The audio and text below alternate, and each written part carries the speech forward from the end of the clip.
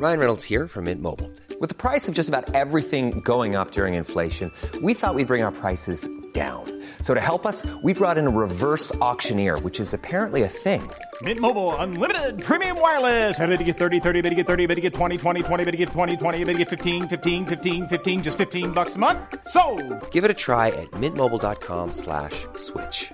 $45 up front for 3 months plus taxes and fees. Promo rate for new customers for limited time. Unlimited more than 40 gigabytes per month. Slows full terms at mintmobile.com.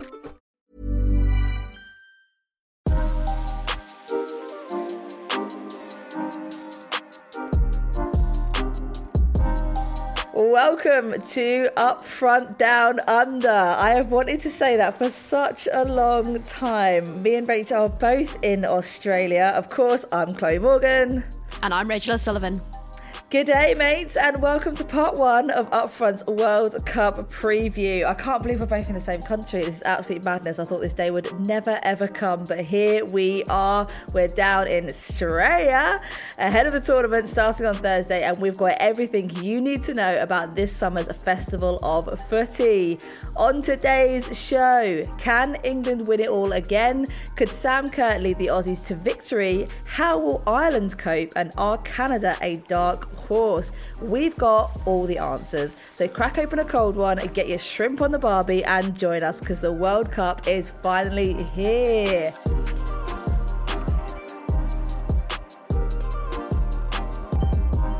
Firstly, some big, massive news. Groundbreaking, earth-shattering news. It's finally happened. Upfront has gone global, baby. We're all on the social media platforms, aren't we, Rach?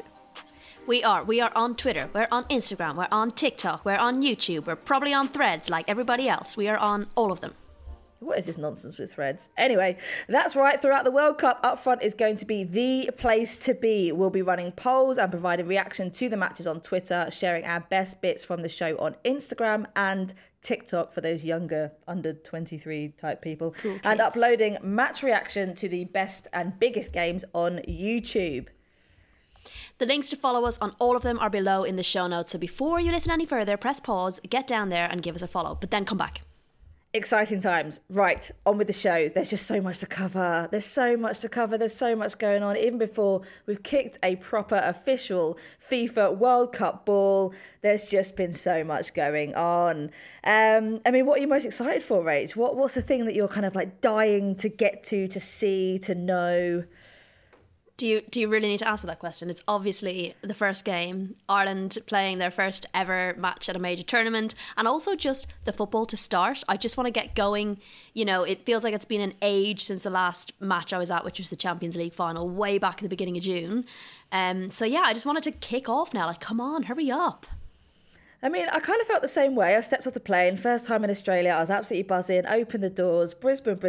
I was like, this exciting new city, rain. Everywhere, just absolutely shitting it down rain. Jumped in a taxi, spoke to the taxi driver. I was expecting like big buzz, like he's like, oh, you here for the World Cup? None of that. I was like, you're not going to ask me why I'm here? Like, you know, why I've got this massive suitcase? I was like, I'm here for the Women's World Cup. He was like, oh, didn't know it was on. I was like, what? What is going on? How can it be raining? And how can the taxi drivers in Brisbane not know that the Lionesses are going to be playing Haiti in just a matter of days? It's carnage. So I obviously spent 30 minutes giving a full history of what was coming up, where the games were going to be, and how excited we all were. So I will see my taxi driver, Mark, down at the first game. So there's one person converted. But we might as well tuck in. I mean, England in Group D. They obviously play Haiti on Saturday before taking on Denmark and then China. England drew 0-0 with Canada in a practice game on Friday, failing to score for a third game running. This is not the England we were expecting to kind of go into this competition with. Obviously, it's a very different squad from the squad that we had in the Euros, and obviously there's a massive hype around what the potential of the team, but to me, it doesn't feel like there's the same level of hype around England. I mean, Wiegman used 21 players, but Beth England didn't feature, and people were kind of getting themselves up in arms about that. I mean, what's your take? Do you think that's a kind of England for the bench the entire tournament? Do you think that's what Wiegman's planning on doing with her? I thought it was such a big overreaction. especially given the type of game that it was, behind closed doors, players like in their kind of lead up when they arrived in Australia, and we've seen it with other teams, were on like different training paths, like based on when they'd landed, how they were recovering from jet lag, all that different kind of stuff, which is totally normal. But for some reason, people seem to think that the reason Beth England didn't play must be because Serena Wiegmann doesn't like her. And I'm like, Serena Wiegmann isn't going to bring a player to a major tournament that she doesn't trust that can go on the pitch and do a job. And then later on, I think it was Emily Keogh for 90 Min who sat down with Beth England, and Beth had said she'd really been struggling with jet lag, she hadn't been sleeping. That could be one of the reasons. But yeah, there was a real stress about it. And I wouldn't worry, because Wiegmann ain't bringing someone that she's not willing to put on the pitch if needed.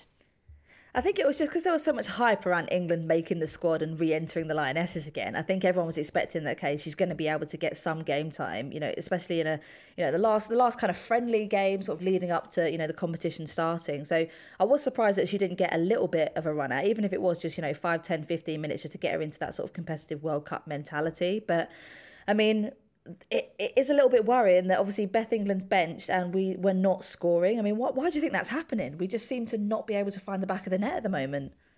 Yeah, and that's a tough one. I mean, when you look at the games that it's happened in, like the Australia game just wasn't a good game. I just didn't think England played well, first and foremost. I'd call it a shit The Portugal show. Game, yeah, well, quite. I was being polite. The Portugal game felt like one of those games where first half wasn't brilliant, and then the longer they didn't score, the more stress they got about not scoring, because it wasn't for want of creating chances.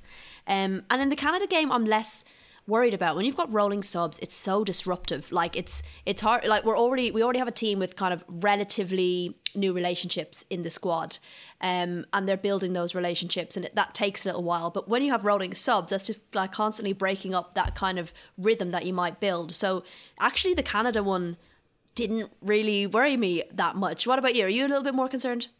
Yeah, I think the game against Haiti, I think everyone's obviously expecting England to pick up, the points and to start sort of creeping their way up the table and cementing themselves there. But for me, I think, we were speaking to Danny last week or a couple of weeks back, and she was kind of saying like they've got this mentality that, they're the underdogs. They're not in this competition. No one's expecting anything for them. And I think, it only takes a team like Haiti to kind of like, build a barrier to block, and a team like England who aren't scoring any goals at the moment to kind of have that drought, and then to all of a sudden be knocking up a draw against a team like Haiti, which obviously like sets you back quite a way. And I think the team just seemed to be lacking confidence in front of goal, and that's surprising when you've got so much firepower up top. I mean, defensively, that's where everyone seems to be sort of having the most concerns, but if you're not scoring, you're not winning games, you might be drawing at best.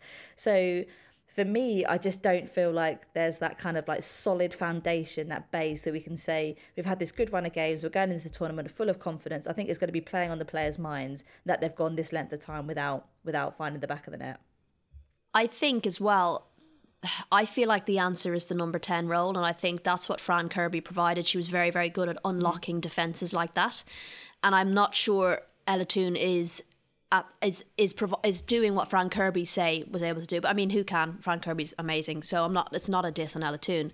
But I think when England played Portugal, for example, and I spoke about that this last time, when Lauren James stepped into that 10 role, she seemed to do a very good job of unlocking that defence and finding those passes. And I think I'd really like to see her in the 10 role. I don't know if we will, but that for me could be the answer to playing a team that will maybe bank up.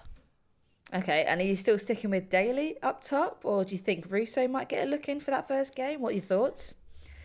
I personally would start Daly. I wouldn't be worried if Russo started though. It's not a diss. Like there's so many good players. I think the form Daly's in, I appreciate that England haven't scored in 3 games, but the form that Daly's in, she's coming off a season where she's effectively getting a goal a game, so it just makes sense. It's logical to start a player like Daly. Okay, all right. Well, I've got to agree with you. I said from the outset, I would, despite my feelings about Russo and how personally invested I am in her future, I would 100% be starting Daly. But yeah, I mean, England take on Haiti in that first game. Haiti's Melchi Dormane will be an exciting one to watch. She had a great season for Reims, scoring 14, and will play for Lyon next season. So yeah, she's really stepping up her game. Hyped as the best young player in the world. I mean, we obviously spoke to Danny Etienne a few weeks back, and she spoke about how they'll approach the country's first World Cup in 40 years. So scroll back in the upfront feed to listen to that. But obviously there are some concerns around the Haiti squad. It's not been an uncontroversial tournament for them, as it has with a lot of other federations. Haiti's FA president's ban had taken the attention off their achievements when we spoke to her last. There was a lot going on behind the scenes, so we'll see. But also, I think that's the fear that I kind of spoke about. They're a team who have nothing to prove. They're a team that have got a lot going on behind the scenes and will probably want to kind of do the absolute best to kind of show the country that the focus is on them rather than the kind of controversy and scandal that seems to be engulfing a lot of the federations. So for me, that game is going to be bloody huge. This is not going to be England turning up and walking away like with a guaranteed kind of, couple of 3 points to get themselves to the top of that table. So watch the hell out. But Rachel, I'll see you at the game. That's going to be mad. I know. Yeah, we're going to I can't wait. The same city on the other side of the planet. Like, I miss you, mate. Like, we're in the same country and you're still bloody miles away. Can't wait to be the third wheel with you and Soph. I know we're so excited to be in the same country, but with Australia being so big, you're still a plane ride away. It's bizarre. Say hi to Soph for me as well. I saw her walking across in the background before. I will indeed. I do miss her as well, as your better half. England also take on Denmark. We think they're going to be England's biggest bloody rivals for that top spot. Pernille Harder back to her best, but they can't just rely on her. I mean, we saw sort of from last year there doesn't seem to be a sort of backup plan if they can't find Pernille, but Arsenal's Catherine Corlett's a promising addition, and listeners will probably know West Ham's Emma Snell and Everton's Karen Holmgaard as well, sort of, as the ones to watch as well. I mean, Rach, have you got any concerns about Denmark? I feel like that is the game that's going to be the defining moment between the top spot and the second spot. Yeah, and I think as well they'll have learned a lot from that Euros. I mean, they would know, having Pernille Harder in their midfield as their best player, that if people can stop the ball getting to her, then they've got a problem. But I feel like Spain did a very good job of that. Germany did a brilliant job of that, of stopping the ball getting to her. So they'll have worked on alternatives. They'll have worked on what to do when that happens, not if that happens. Now, I know they lost to Spain there in a friendly 2-0, but before that, in the lead up to this, like, they beat Japan, they beat Sweden, this is without Pernille Harder, and they beat Uruguay, and they beat Norway. So they're on a little bit of good form, and obviously having Pernille Harder back is going to be massive for them. And I think they've been very carefully managing her in the lead up to this tournament to make sure she is in fine form. So yeah, that's the worry, that's the nervousness. But equally, a lot of these players play against Pernille Harder week in, week out in the WSL. So at least there's some knowledge about her and what she's like. Well, she's definitely been on flying form coming back to Chelsea sort of at the back end of last season. So I do feel like, I mean, on a good day, she's going to cause some concerns for England. But I will stop going on about that because I would just manifest the fear.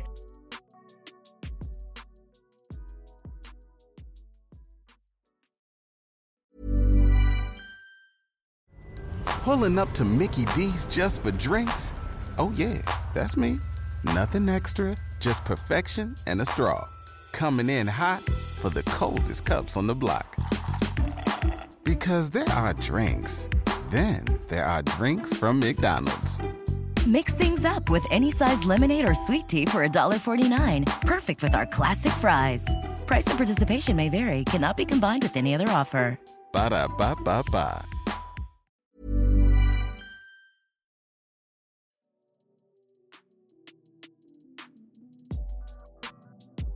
Right, on to your favourite group. Is that fair to say, Rach? Is it your favourite group? The most worrying group? I'd call it the group of controversy. 3 out of the 4 nations in that group have had massive issues with their federations, so I feel like it's chaos central. Starting with Ireland, they take on host Australia in the opening game on Thursday before playing Canada and then Nigeria. Their warm-up game against Colombia on Friday was abandoned after 20 minutes. An FAI statement said, and this is the most, I mean, I didn't watch the game. I watched clips of it afterwards. And the FAA statement, the game became overly physical and it was decided following consultation with the match officials to end the game. I've not ever seen that take place. I've not ever seen match officials band together and say there's so much aggravation, physical aggression going on here that the match is not safe to continue. I mean, Rach, what was your take on that? Because that was concerning, especially with the Denise O'Sullivan injury. Yeah, that was a big concern when I saw that come out. I think when we saw that she'd been taken off to hospital, there was obviously huge fear there that we would lose her. She is a talisman in that team, and if we lost her, it would be a huge, I mean, it's going to be a hard battle anyway, but to lose someone like her in midfield would be a huge problem. Now, there's positive reports from camp that hopefully she will be back for the Australia game. I feel like she's the kind of player, she'll do a Katie McCabe. She'll do whatever she needs to do to get ready for that game, and I'm sure there's many a candle lit in Ireland at home for her to make sure that she does. But including, yeah, very bizarre. And I think, well, obviously, I mean, there's no question about that. There's just a constant candle being lit for the whole tournament, I think. But no, in terms of the physicality, I think when you say we've never seen this before, I think, you know, normally pre-tournament friendlies, there's like an unspoken kind of thing that, like, yeah, we want to win, but obviously we're both going to this major tournament and neither of us want to come out of this injured. And even the Australia-France game, there were some challenges and argy-bargy going on in that. And you're thinking, like, really? Like, that tackle on Salma Basha, for example, was so, like, just seemed so unnecessary. The 96th minute, she was nowhere near the goal. Australia were in the lead. Like, so, you know, sometimes I guess players get so caught up in the moment and so kind of keen to make their mark. You can understand that. But on the flip side, I can also understand, we've seen games get away from referees before, right? We've seen games where it's physical in the beginning, and if it's not managed, it can increase and get worse. And you sometimes think, God, how's this game going to end? How many players are going to get injured, right? We've seen that kind of thing before.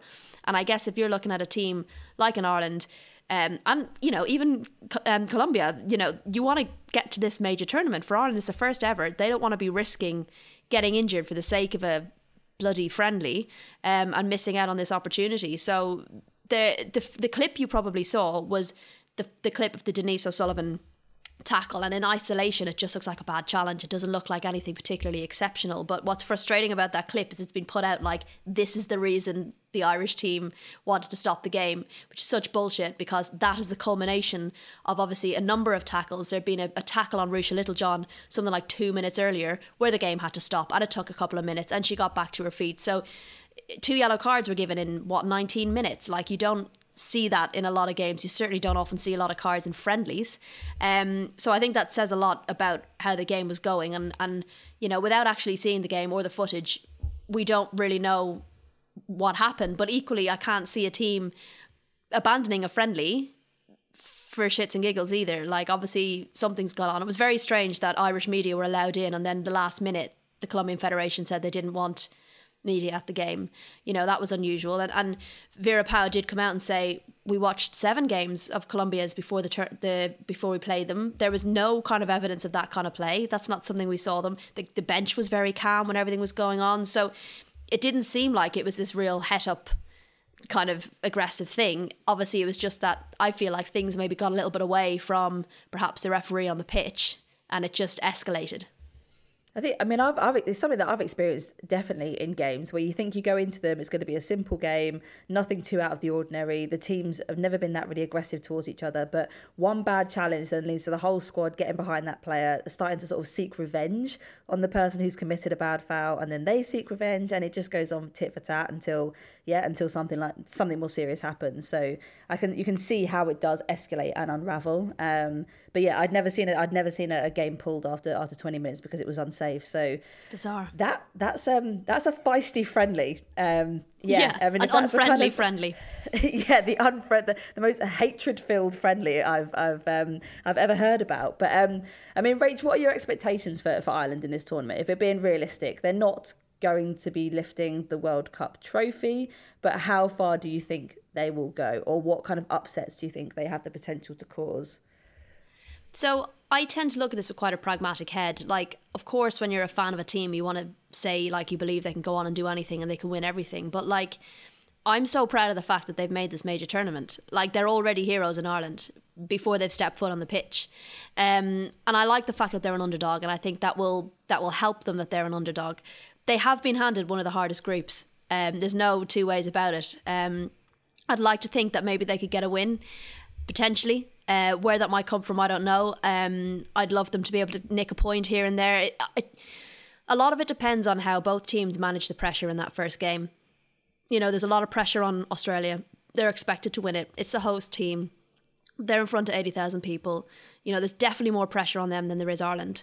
But equally, it's a very nerve-wracking experience for the Irish team. So, if there's an early goal for Australia, it's going to be a difficult battle to climb, a difficult hill to climb for Ireland. The longer they can hold out against them, I feel like the better for them.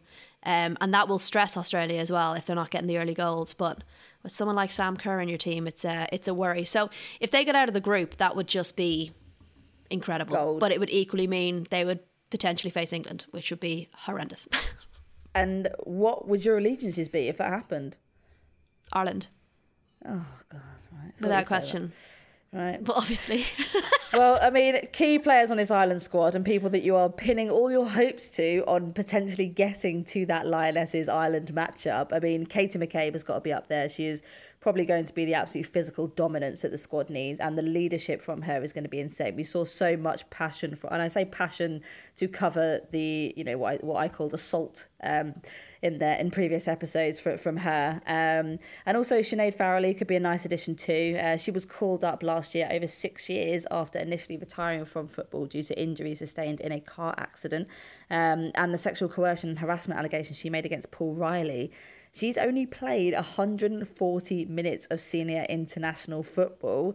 I mean, Rach, what are your expectations for her? Do you think we'll see much of her at all? Yeah, I think we will. And Vera Pauw said that Ireland have been waiting for a player like her. Her story is incredible. It's worth researching or reading into. Sophie did a really good piece for The Guardian on it, so I'm obviously going to plug that. But it's a lovely... I say lovely story. It's not a lovely story. It's an awful story. She'd played up until, as you said, until 2015, had a car accident. But what we didn't know at that time was that she had been dealing with this sexual coercion and harassment. And that kind of came out later. And she was one of the first players to speak out against this. So it's amazing the kind of, while she might not have had that kind of limited impact on the pitch for Ireland yet, she's made some incredible impact off the pitch. And it was that, her speaking up with a couple of others that kind of set the ball rolling on all of that, the lid being lifted on all of that. So it's a incredible story of resilience and like coming back, and she decided to come back and see how she'd get on playing football, and she got into a team of the NWSL. Like, she's that good. So the fact that she's made the Irish team is really special, and yeah, I think we'll see her play. All right. Well, I mean, inspiration-wise, I don't think there's a better player out there to kind of be leading things. So yeah, hopefully we'll see her sort of being involved in a few of the games. Well, we've got to talk about the hosts, haven't we? Since we're in their country, since we're sitting in their location. Australia. They beat France 1-0 last week in their only warm-up game and looked a little bit sharp, worryingly sharp going forward, but quite open at the back, which is going to be a bit of a threat. The game was seemingly decided in a few minutes. France could have easily had a penalty after a foul on Eugene Le Sommer. Then Mary Fowler scored a few minutes later. I mean, Rach, a few people are pegging these as their favourites. I wouldn't go that far, but I do think they're going to progress. I think obviously being the host nation, that's a massive win. We saw what the kind of impact that had on England last year. Also, they beat England not too long ago and destroyed our 30-game unbeaten run. Plus, they've got Sam Kerr. So there's a lot of pluses there. There's a lot of pluses for that. I mean, what do you think? How big a threat do you think Australia are, realistically? I think they're a serious threat. Agreed, I'm not sure they're going to go on all the way and win it. And if they do, that would be some feat. But yeah, I thought the France game, the first half wasn't brilliant. But they changed things around a little bit in the second, and I think that made a difference. I think France were really unlucky not to score. They had a number of opportunities. Mackenzie Arnold in goal did well, making some good saves. So yeah, I think they'll top the group. I think they'll potentially, looking at my kind of predictions, potentially meet France in the quarterfinal. And obviously, having seen they beat conveniently beat France 1-0. But I also think, France aren't necessarily going all out either in this friendly. So it's hard to predict how that one might go should those number of games and fixtures fall that way. But yeah, I definitely think the backing of the crowd and, the team's really galvanised under Gustafsson. And the Netflix documentary, it feels like a lot of people kind of understand this team and know a lot about this team and are really invested in this team. And I think they feel that as well. And we saw in England how important that backing and that belief from your home impacts the way you play on the pitch. And I think that will be huge for them. What do you reckon? How do you think they're going to fare? I've got to say, similar to you, I don't think they're going to be progressing through to semi-final stage. So I think quarter-final is probably where I'd peg them. I think there is so much hype around them at the moment. I think a lot of people are excited. You can sense the kind of buzz in the atmosphere, even around Brisbane. Like, you're seeing all the banners and things popping up. Like, there was some Sam Kerr shirts, there was the Matilda jerseys. And they're pretty difficult to miss. They're so bloody bright. Caitlin Ford's on the side of a massive building here in Sydney. Crazy. I do think they've got. It was only a couple of months ago that we were at the Australian Embassy, and they were absolutely singing their praises. They just launched that documentary. I think it's a big thing. It's a massive thing. So I do feel like it'll be interesting to see the kind of fan attendance. I think in the yellow jerseys, I think they're really going to stand out and pop and I think that's going to make a big difference to the squad. So yeah, I do think they're a big threat, but I don't think they're not winners. They're not winners. Not yet. Among the favourites, 100%. But yeah, their coach, Tony Gustafsson, is hoping for success as a head coach after winning back-to-back World Cups as Jill Ellis's assistant. Even though obviously they got battered 7-0 by Spain last June, they have been on a bit of a wild winning ride, winning 8 out of their last 9 and beating obviously Sweden, England and Spain in the process. So you heard it here first. We think you'll get into the quarterfinals, but Tassar for the semis, not going to happen. I'm really sorry to say that when I sit. I'm not being that savage. Lovely country. We spoke to former Matildas legend Alicia Ferguson a few weeks back, who talked about her time with the national team and what to expect from this generation of players. Scroll back down through your podcast app to find that episode. Right, Rach, Canada. Let's briefly touch on Canada. Obviously, reigning Olympic champions, they're a serious proposition for any opponent. Obviously got, massive legends. Sophie Schmidt, Christine Sinclair. She's got 3,000 international goals for the side, and that's not even me exaggerating. Obviously, reaching the end of their careers, it could be their one last chance for World Cup success.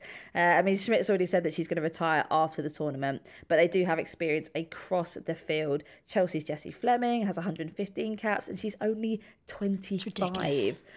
25. For the love of God, stop achieving at such a young age, all right? It started at 15. It's bizarre. Just bizarre. Yeah. Already a decade of playing at international level. Just what the hell? And also younger players, even younger, coming through, like Simi Awoju. Rach, what do you think for Canada? Big threat, but again, I don't think the biggest. It's a hard one, right? Because, obviously they've all got all that stuff, as you touched on, going on with their federation. I will say, Irish Federation, there haven't been problems there. The Federation has been very, very supportive. It's just been other issues that Ireland have been dealing with. But yeah, Canada have had a big problem with their Federation, and that's not great.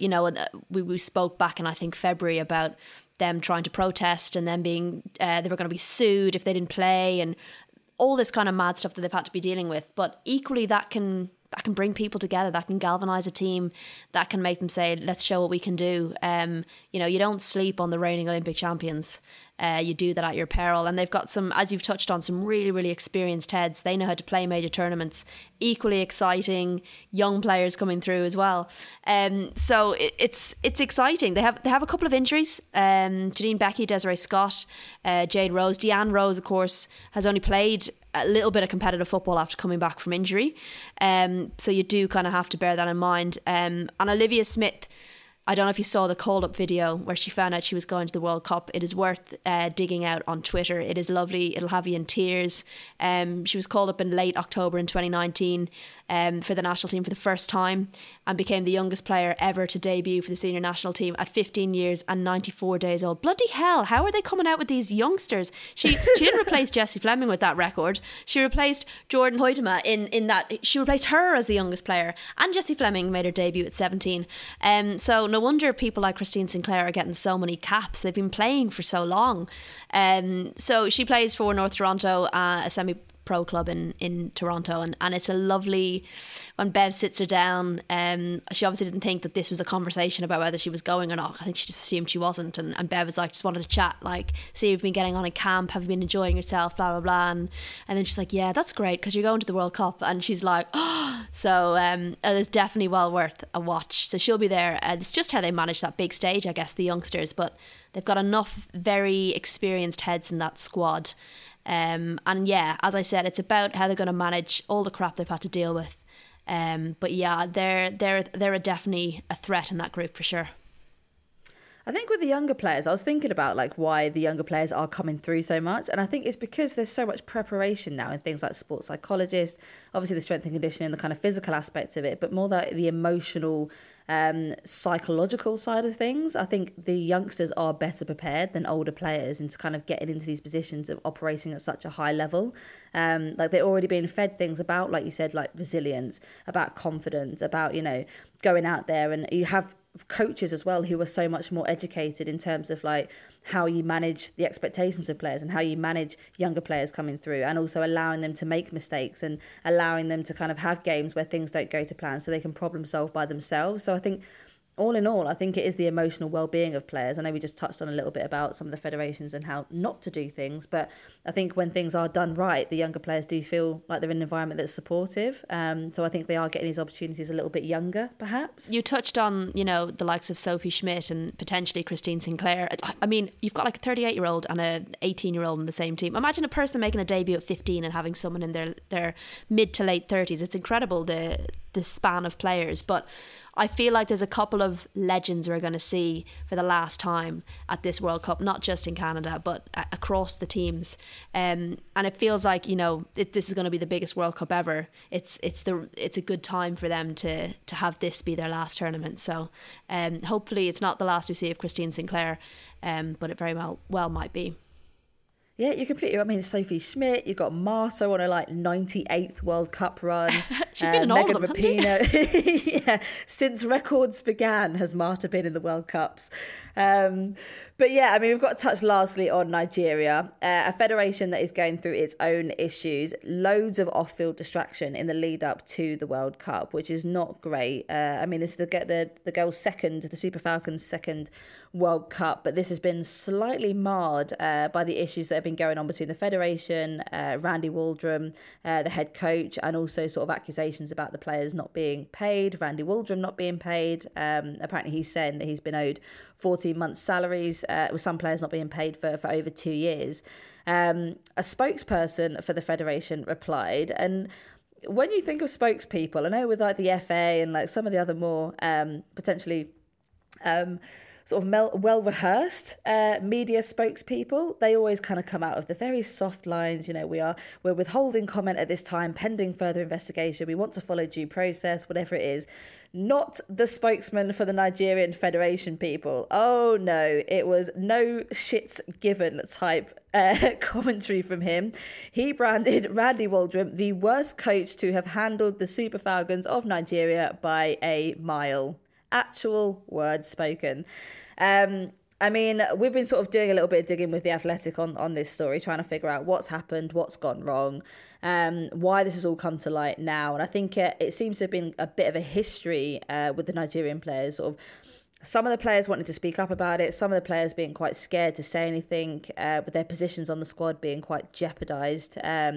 Loads of players, I think, when they've spoken up before, have been dropped from the squad or have been told that they're not going to be a part of the squad going forwards. And a lot of the players, especially the older ones, are also looking for kind of opportunities off field after their careers have ended, to go into coaching and management and things like that. And I think there is that fear that they say something and then that doesn't happen for them when the opportunity is withdrawn. So I think you can see initially there was some kind of concerns that the players weren't going to go to their opening match. They were saying, okay, we're not being paid. We're going to boycott their opening game against Canada. That seems to have now sort of, the position seems to have been withdrawn, with the captain saying that actually there was no concerns about the boycott. It was never going to be taking place, which seems like something. There seems to have been some kind of coercion, maybe it's a back step from that position. But I think from Randy's position, it seems to be that, you know, he's not happy with the setup, the lead up to the tournament, the preparation that's gone in, with the Nigerian team not really having much of a camp and Randy not really getting much of an opportunity to see the players before he selected the 23-person squad. And then on top of that, Lauren Gregg, his kind of technical advisor and a main supporting sort of directorate role, was sacked by the federation, and I don't think there's any chance that she'll be coming back before the tournament starts. So yeah, not great, really not great. A sort of mixed mash of players wanting to speak and not. A coach who's absolutely totally fucked off by the fact that he's not been paid and has 23 players who he's not really had a chance to see that much, and a federation who refuses to pay people. So this is definitely a team that's coming to this competition off the back of a lot of controversy, who probably have quite a lot to prove, which makes me feel a little bit more fearful of them than maybe you wouldn't do before. Obviously, they're a good side, but I mean, Rach, what are your thoughts? Do you think this is? Do you think the controversy sometimes helps teams going into competitions like this? Like they've got something to prove, they've got a cause to fight for, or do you think it's actually detracts from, you know, the focus of being on the pitch and doing the job they need to? I don't think it's a good thing, but I think teams can take those controversies and use them as fuel. I think we'd all rather them not have to deal with these off-field issues. It takes so much energy for players like this who should only have to focus on one job and their job. So that's probably the biggest frustration. You know, these are good teams who should be going on the world stage and being able to show what they can do. And, you know, I've seen people out there saying, why are these teams talking about it now? Like, you should be focusing on the World Cup. Go and focus on the World Cup and deal with it later. It's not going to be dealt with later. Without the spotlight of the world's media, these federations aren't going to take them seriously, and they're not going to do what they have to do. And it's so frustrating in the women's game to have to see players do this and stand up and speak out and be using this time that should be one of the most enjoyable experiences of their life to actually fight for more. And it's not just for them, it's for those coming up behind them as well. And, you know, I have to take my hat off to players who are able to do that, who are able to juggle both, because I've no doubt that Nigeria are going to go out onto the pitch and play the absolute best of their ability, and knowing that they can do that and at the same time be fighting for their rights is just, it's very inspirational, but equally frustrating because it's not something that they should have to be doing. Mate, I could not have said that any better of myself. That was so beautifully put. Even, you know, Salon would be proud of that. Yeah, I think you might actually give a run for her money. Thank you so much for listening to today's episode of Upfront. We're back tomorrow with part 2 of our World Cup preview, featuring chat on the USA Masters final World Cup with Brazil and some big European sides eyeing up the trophy. Remember to subscribe in your podcast app and get in touch with your questions in the meantime on Twitter and Instagram. I am at Morgie_89, Rach is at Girls on the Ball, and the general one at Upfront_pod. See you very soon.